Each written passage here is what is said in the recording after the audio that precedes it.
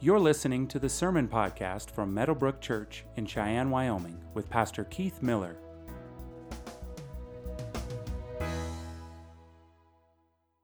Morning. For those I haven't met, I'm Michael Nelson. I'm one of the members on the Elder Board. And today we'll be reading from Malachi chapter 2, starting verse 17 through chapter 3, verse 5. You have wearied the Lord with your words. But you say, how have we worried him? By saying, everyone who does evil is good in the sight of the Lord, and he delights in them. Or by asking, where is the God of justice? Behold, I send my messenger, and he will prepare the way before me, and the Lord whom you seek will suddenly come to his temple. And the messenger of the covenant in whom you delight, behold, he is coming, says the Lord of hosts. But who can endure the day of his coming, and who can stand when he appears? For he is like a refiner's fire, and like a fuller's soap.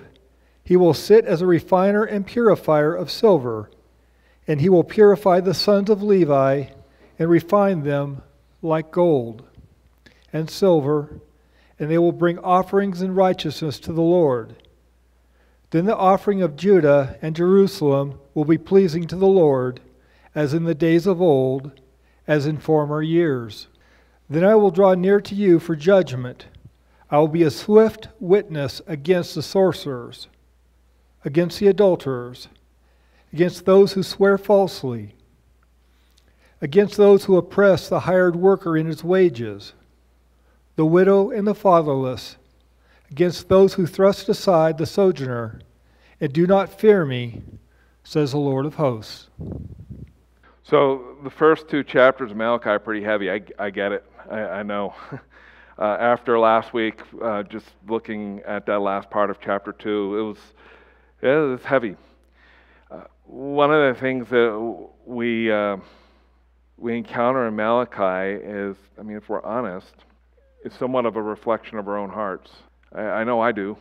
This is difficult. This has been a difficult book to preach through, not because of what I think you might think, but because of my own heart. I know where my own heart is, and so I just share that with you. But chapter 3 is really encouraging. The timing of chapter 3 couldn't be more perfect. There are a series of complaints that God makes to Israel throughout the book of Malachi, and so just kind of refresh your memory as a kind of so you can see the structure of Malachi for a minute. And there are a series of 7 basically statements or criticisms of God, and a series of questions that Israel asks in response to God, and then God's answer to their question. The first is, I have loved you. This is what God says to Israel, I have loved you. And their response was, well, how have you loved us? God's answer is, I've chosen Jacob over Esau. I've been faithful to you even though you've been faithless to me. And I have a plan for you, Israel, and that plan is that through you all the nations will be blessed. I have loved you. And then later on in chapter 1, God says, you despise my name. And their answer, Israel's answer was, well, how have we despised your name? And the answer to their question is, your worship of me is lackadaisical at best. And then next, later on in chapter 1, you have offered polluted food on my altar because honoring me with your whole life has become wearisome to you. And their response was, well, how have we polluted you? How have we offered polluted stuff on your altar? And his answer is, you offer what is cheap and sick because you do not regard my name as holy. And then like last week, chapter 2, you've covered the Lord's altar with tears, with weeping and groaning, because he no longer regards the offering or accepts it with favor from your hand. Their question in response is, well, why does he not accept our offering? And God's answer is, well, you've been faithless to the wife of your youth. And then the one that faces us today is that you have wearied the Lord with your words. Well, how have we wearied him? Well, you said everyone who does evil is good in the sight of the Lord, and he delights in them. speaking of God, or by asking, where's the God of justice? And in the weeks to come, we'll encounter the final two statements, like you are robbing me. Well, how are we robbing you? Like, how have we robbed you, Lord? Well, in your tithes and contributions, you are cursed with a curse, for you are robbing me, the whole nation of you. Now, just as foreshadowing for the sermon that's coming next week, don't think, what's in your wallet or what's in your purse when it comes to these verses. He's dealing with something much, much deeper than that. So just so you know, next week's sermon is not about giving, but it's about our hearts. And then finally, your words have been hard against me. And Israel's response is, well, how have we spoken against you? And God's answer is, you have said it is vain to serve God. What is the profit of your keeping of his charge or walking as in mourning before the Lord of hosts? And now we call the arrogant blessed. Evildoers not only prosper, but they put God to the test and they escape. But the fifth statement, the fifth rebuke and the question that Israel asks in response is the one that faces us today. And like I said, I can't think of a more timely passage. On October 7th, Hamas terrorists, that's what they are, invaded Israel. And I don't need to rehash all that happened because I'm sure you're fully aware, of the men, women, and children that were murdered, and in the manner by which they were murdered. There were women and there were children who were forced in the cars, especially women. Some of them have been killed, and some of them who we don't know. So we have that. Then you have the fact that Israel's at war, and as I speak right now, Israel gave the Palestinians 24 hours to get out of the area that Israel is going to bomb. There's like over 1 million Palestinians that have to leave. How can you flee in 24 hours? So that's a legitimate question that other nations are asking. So the very real possibility of more civilians being killed is before us. Then you have China and Russia posturing themselves as nations who seem to be moving closer to a formal alliance. It's not beyond reason to assume that Iran and North Korea may join them. One well-known investor who's been known for just being able to have his finger kind of on the pulse of what's happening with the nations believes that there is a 50% chance of another world war. And based on what I read in my Bible, I'm not surprised. I'm not surprised by any of it.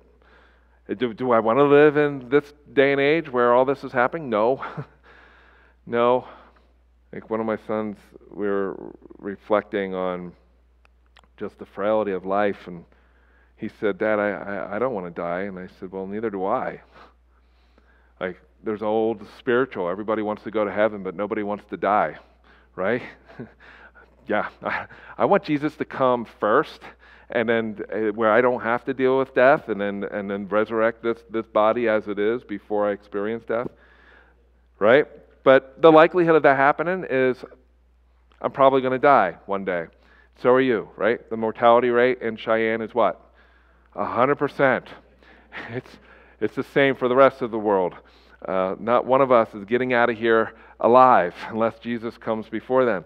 So that's all before us. And so maybe it's not what's happening in the world. Maybe it's what's happening in your home right now that fills you with anxiety. Maybe it's with whatever illness or whatever news from a doctor that you received that fills you with anxiety. This passage in Malachi chapter 3 is for you.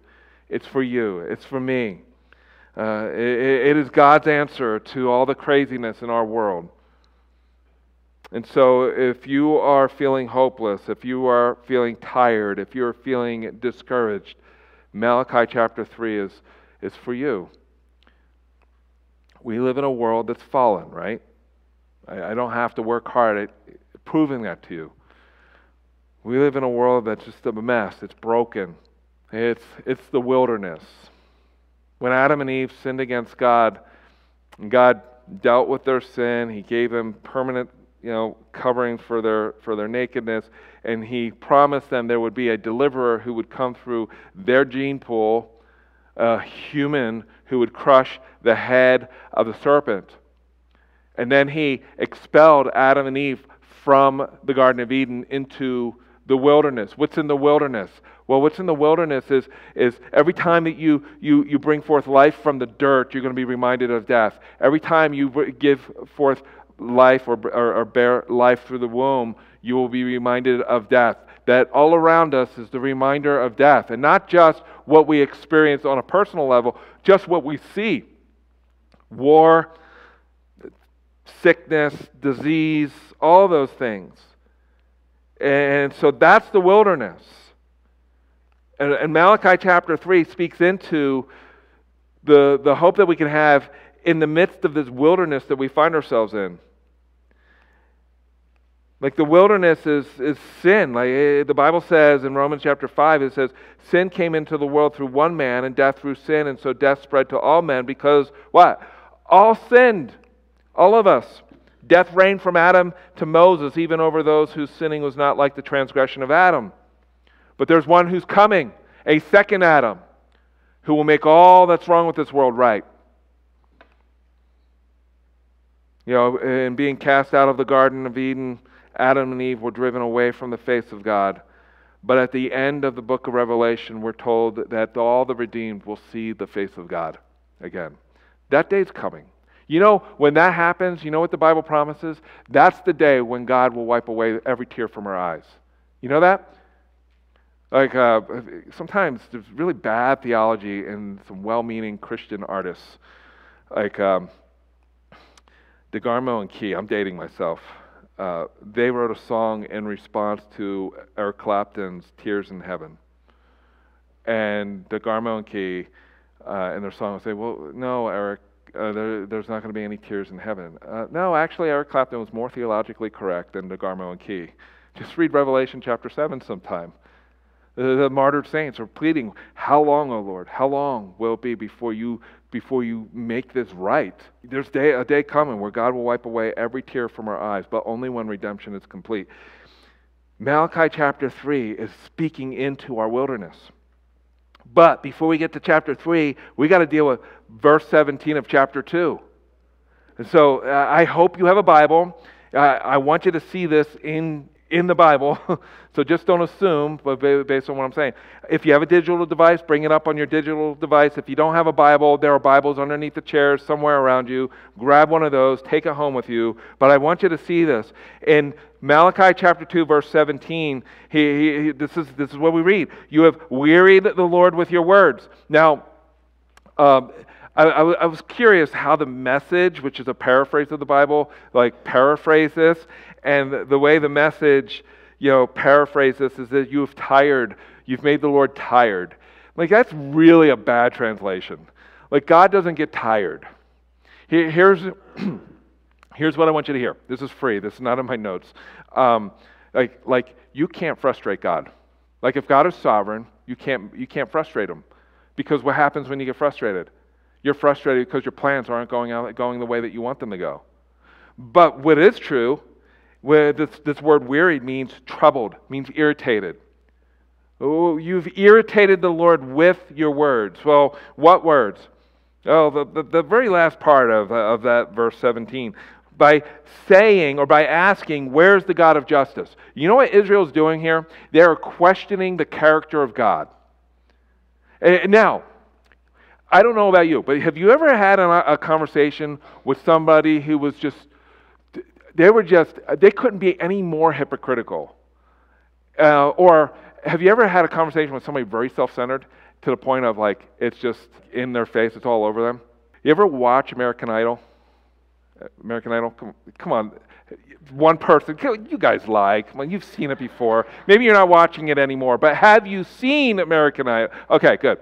Or America's Got Talent. Have you seen America's Got Talent? Okay, what's so fun about those shows is that we get a laugh out of at the pain or shame of some who really think that they've got great talent in either being able to sing or do something, right? Remember that, right? So somebody's like, yeah, I have a beautiful voice. Everybody tells me I should be a rock star or whatever. And then they get up and they sing. And what does it sound like? It sounds like a parakeet, right? It's just like horrible, or a cat.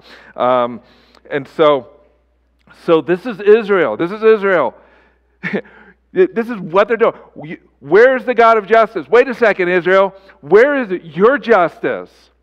Like just in verse 10 and following, leading up to verse 17, what were the men guilty of? They were divorcing the wives of their youth, and who worshipped the same God that they did because they found the pagan women who worshipped other gods, who did horrible things, more attractive. And by divorcing the wife of their youth and going after these women, what they were doing is they were leaving the wife of their youth open to violence. So, and then now in verse 17, where's the God of justice?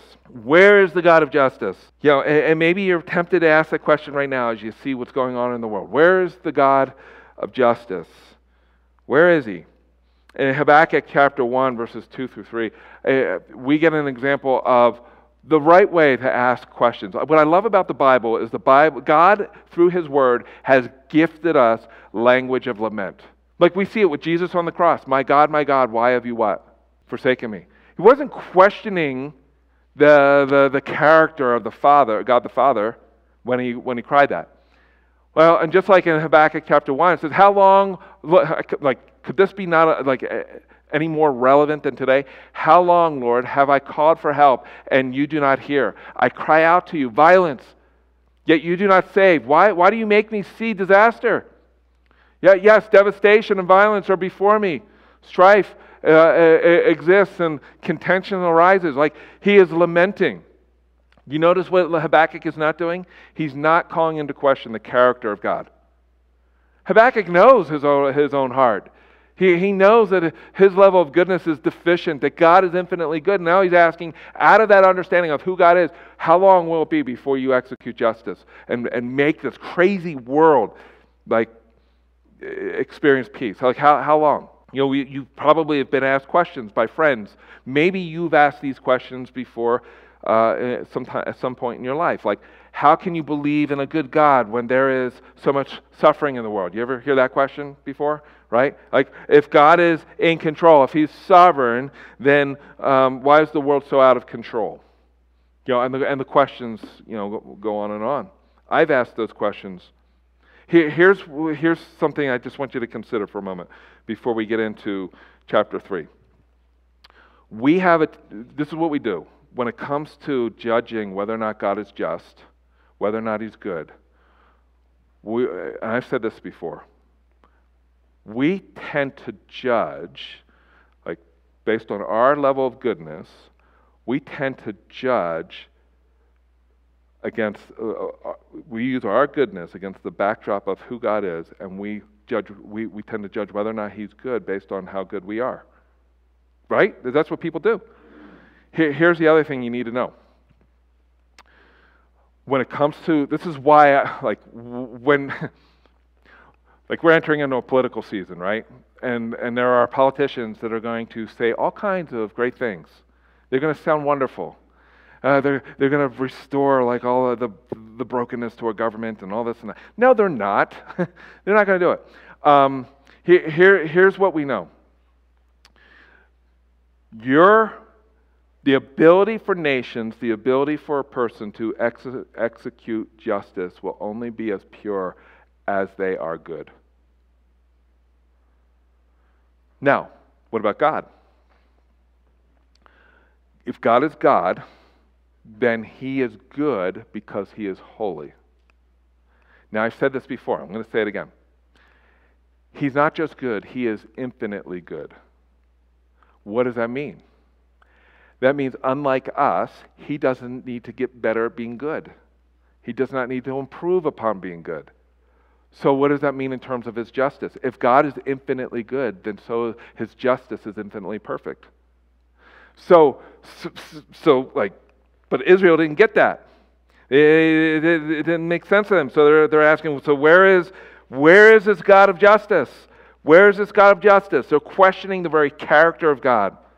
They're not considering the fact that, as the Bible declares, like all have sinned and fall short of the glory of God. Like we're the problem. The heart is more deceitful than all else and desperately sick. Who can understand it? We're the problem. When I think there was a study that came out, I think in 2022, that showed that most Americans, that is 80% of Americans that were surveyed, rightly believe that most of the world's sufferings is due to humans, not God. You want to know why there's world hunger? Humans. You want to know why there's violence in the world? Humans. You want to know why there's injustice? Humans. Like, we're the problem. We're the problem. God is good, though. He is good. He is infinitely good. Here, Psalm 89, verse 14, just to kind of set things up for Malachi chapter 3. Righteousness and justice. Think about that. Righteousness and justice are the foundation of God's throne. What is God's throne? Does he need a physical chair to sit in because he gets tired? No. It's His sovereignty. It's His sovereign reign. His sovereign reign rests on the foundation of perfect righteousness and justice. So righteousness and justice are the foundation of your throne. Steadfast love and faithfulness go before you. That is our God. That is our God. So Israel, to have the audacity to question, where is the God of justice, is like a slap in the face, before God. Like, who has been the one who is faithful in spite of their faithfulness? God is faithful in spite of their faithfulness. God pursued them even though they ran from Him. Like, this is the story of the Bible from Genesis to Revelation. God chases after sinners. Sinners do not chase after God. And so He is the God who redeems that is broken, and that which is broken, and He makes whole that which is not whole. God does that, which opens us up and sets us up for chapter 3, verse 1. Now, look at this. This is why I want you to see this in your Bible. If you're one of those people that likes to mark up your Bible, you should underline this verse. Or underline this word. Behold. Behold. What does that mean? Literally, the Hebrew word that's used here for behold means this. Ready? Wait for it. Here I am. Here I am. Where's the God of justice? Chapter 3, verse 1. Here I am. I have not gone anywhere. I am in your midst, in the midst of you. And I'm going to do one more for you. I'm going to do one better. I send my messenger. Well, who's the messenger, brothers and sisters? See, Sunday school answer. No, it's John the Baptist. He's the messenger. Like, oh yeah, of course, I knew that. Right. I know you know that because Advent's coming up. We're going to be talking more about this. But Jesus is in here though.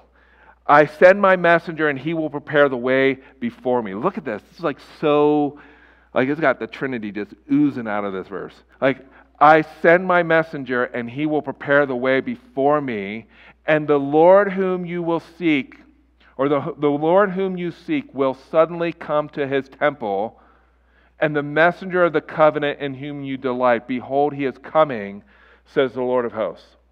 Well, we have the benefit of looking back with New Testament eyes, and we know that this messenger is John the Baptist. But the irony here is, where's the God of justice? Where is He?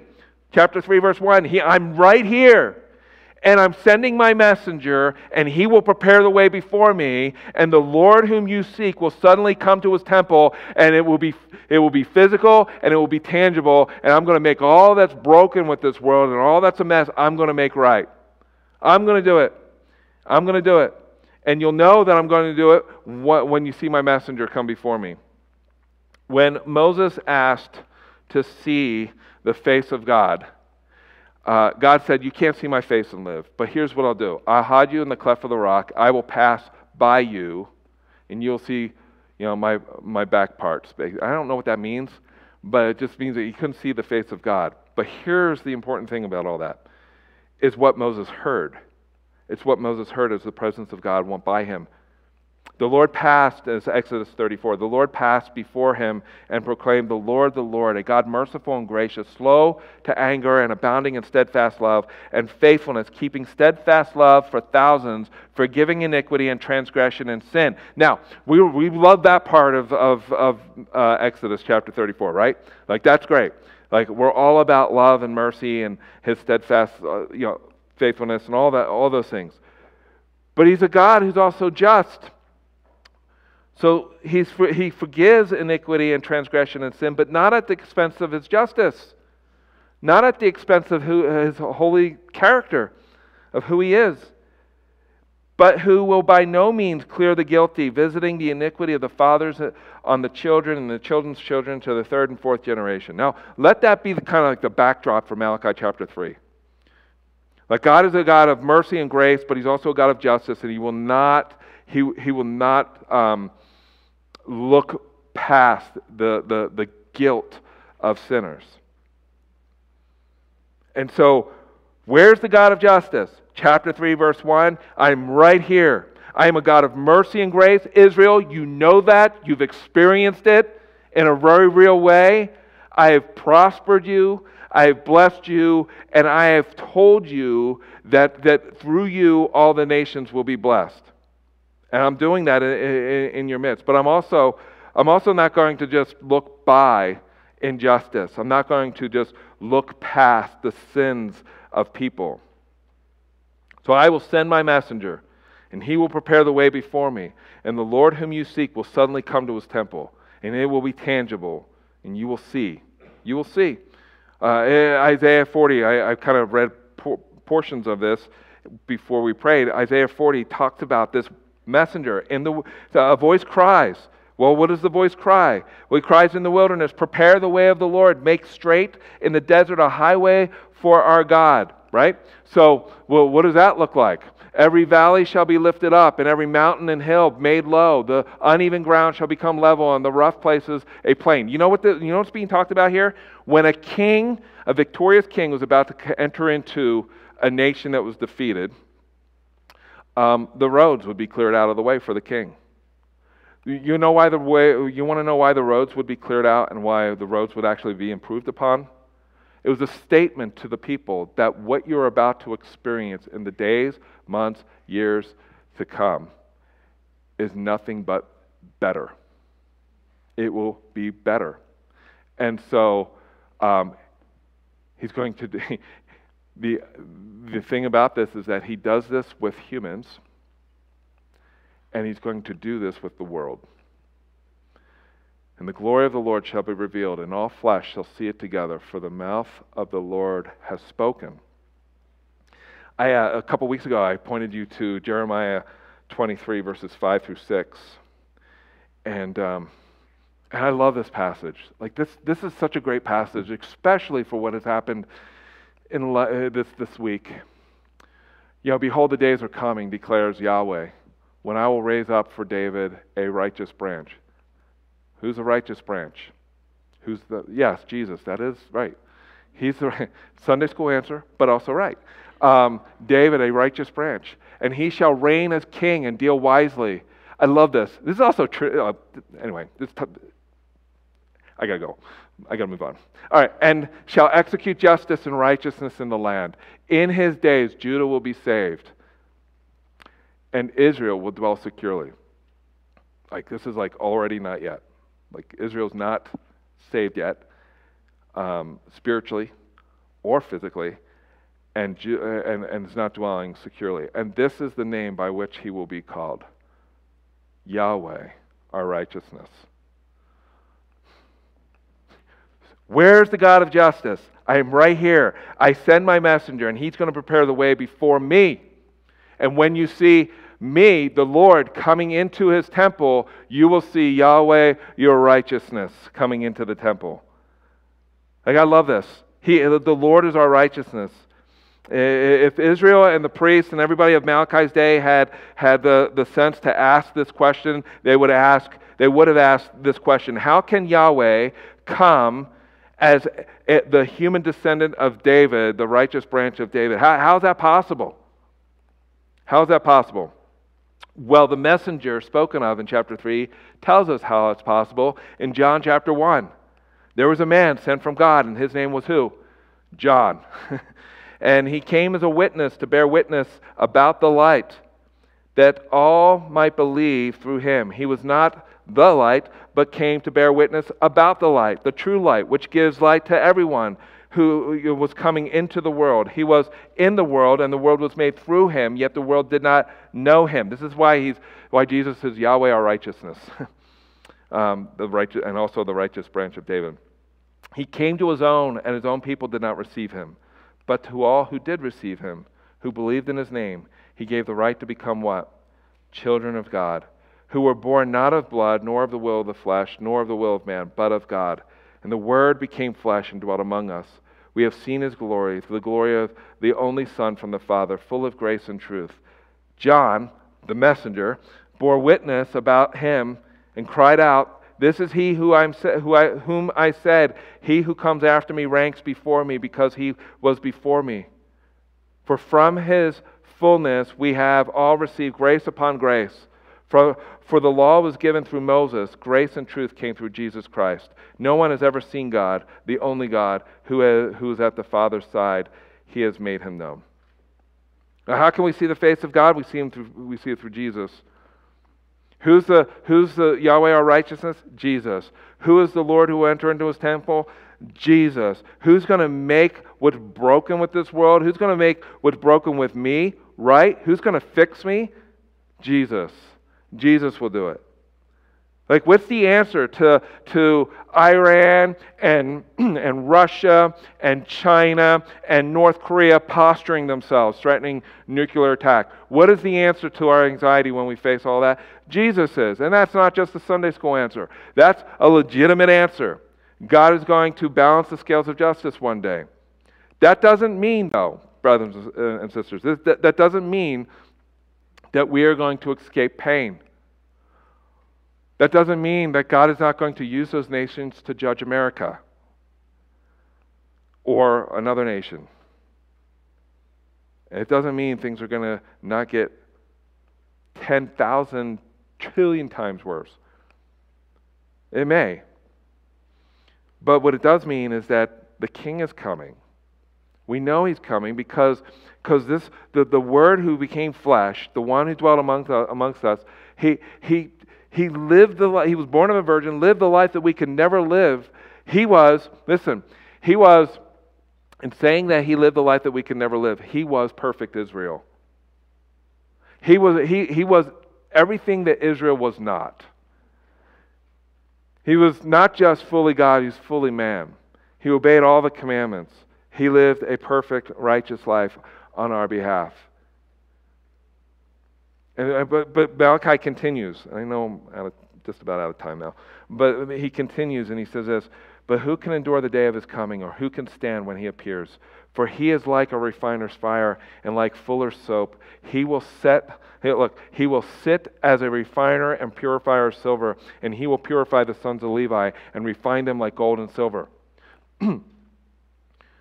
Like the priests in Malachi's day were a mess. Their hearts weren't into worshiping Yahweh. But we're told that the refiner's fire, who is the Lord who will come to his temple, will fix Levi's problem. You know, when we read in the Bible in the New Testament about who we are, if you've placed your faith and trust in Jesus Christ, you know what the Bible calls you?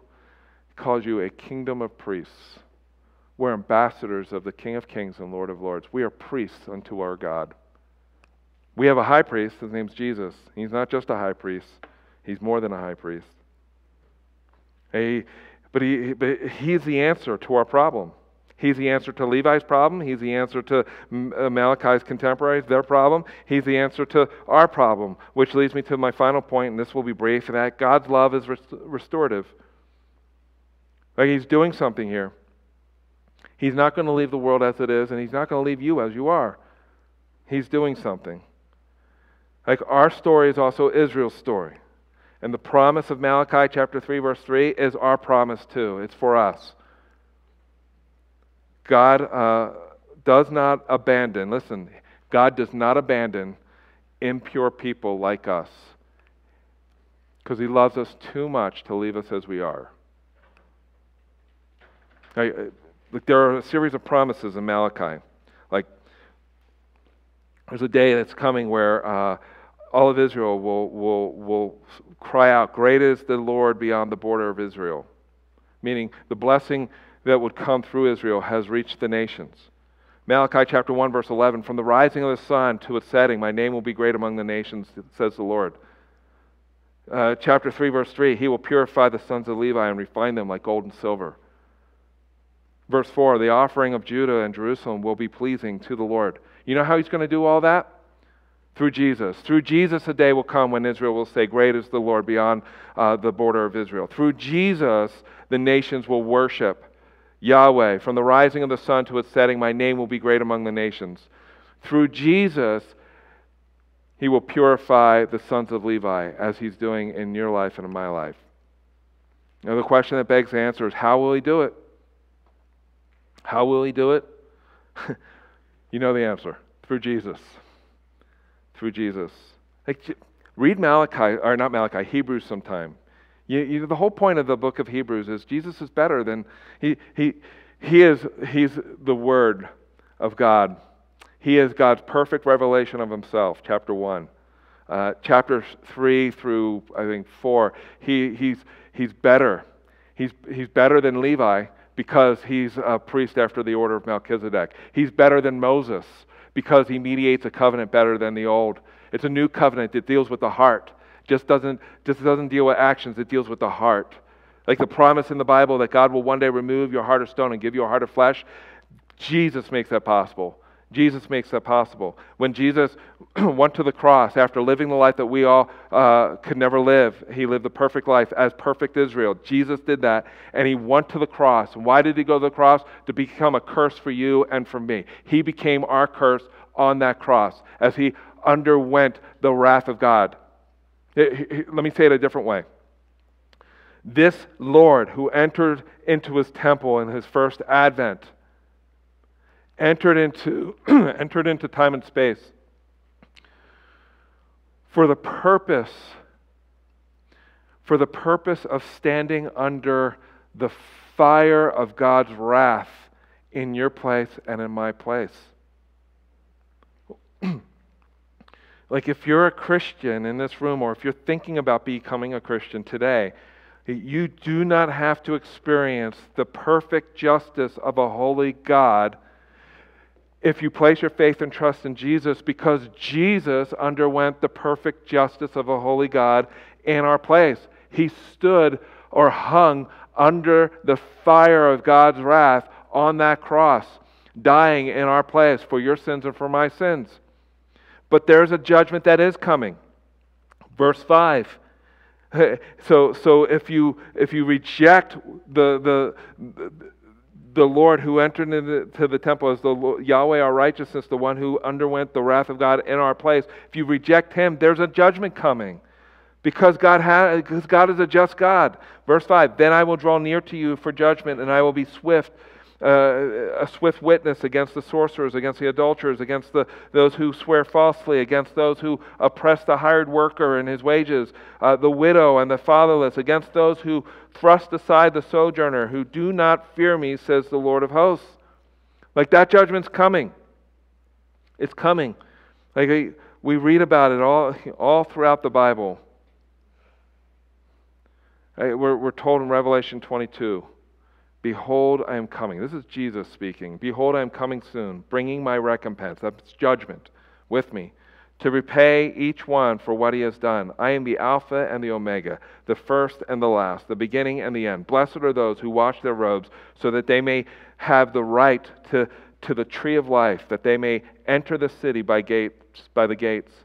Outside are the dogs and sorcerers, and the sexually immoral, and the murderers, and the evildoers, the idolaters, and everyone who loves and practices falsehood." But God's terms of peace is Jesus. He's coming, and when He comes, all the tribes of the earth, we're told, will mourn on account of Him. They will wail, actually, we're told. And this stuff that's happening in Israel right now, Like, he's going to balance the scales of justice. Jesus, and the worship team can come up, by the way. Jesus said to his disciples, this is why he was able to say to his disciples, he said this to them. He said, some of you they will kill, but not a hair on your head will perish. Like, yeah, we need to be praying for Israel, absolutely. We also need to be praying for the Palestinians who are fleeing for their lives right now. They're caught in the middle. I think it's good to pray for the destruction of every evil tyrant that's in our world today, including the destruction of Hamas. We need to be praying for those things. But as you watch the nations come together, and it's not unbelievable to assume that Israel and China, or not Israel, Iran, China, Russia, North Korea, they might come together. And that might not end well for us. But what we know is God is sovereign. This is not how our story ends. Our story ends on a new earth, a resurrected earth, in a new Jerusalem, with a King of Kings and Lord of Lords who will rule the nations, where in that day we'll experience a peace that will be unparalleled to anything that this world has ever known before. Amen? Like, that's what we know. And if you're not a Christian in this room, why would you wait? Why would you wait to receive and to embrace Jesus as the one who lived the life that you could never live and died the death that you deserve? If you're a Christian in this room, which most of you, if not all of you are, these words are for you. What then shall we say to these things? What things? What's going on in our world, Israel, Russia, China? What's going on in your own home, your marriage, your children? Maybe news that the doctor gave you, unwelcome news. What then shall we say to these things? If God is for us, who can be against us? He who did not spare his own son, but gave him up for us all, how will he not also with him graciously give us all things? Who shall bring any charge against God's elect? It is God who justifies. Who is to condemn? Christ Jesus is the one who died. More than that, who was raised, who is at the right hand of God, who indeed is interceding for us. Who shall separate us from the love of Christ? Shall tribulation or distress or persecution or famine or nakedness or danger or sword? No, in all these things we are more than conquerors through him who loved us. For I am sure that neither death nor life, nor angels nor rulers, nor things present nor things to come, nor powers, nor height nor depth, nor anything else in all of creation will be able to separate us from the love of God in Christ Jesus our Lord. Amen? Amen. And if you don't know Jesus, why wait? The Bible says if you confess with your mouth Jesus is Lord and believe in your heart that God raised him from the grave, you will be saved. There is salvation found in no one else but the name of Jesus. Period. No one else can save your soul. Jesus said, I am the way, the truth, and the life. Nobody comes to the Father except by me. Let's pray. Father, thank you so much for this day. Thank you for what you're doing in and through the lives of everyone in this room, those watching the live stream, what you're doing in this world. You're moving all of history in a direction, and that direction leads to the coming of our Savior, Jesus Christ, as the King of Kings and Lord of Lords, to whom all the nations will bow and confess that he is Lord. And it's in his name we pray. Amen. Thank you for listening to the Meadowbrook Church podcast. For more information about our church, visit meadowbrook.org.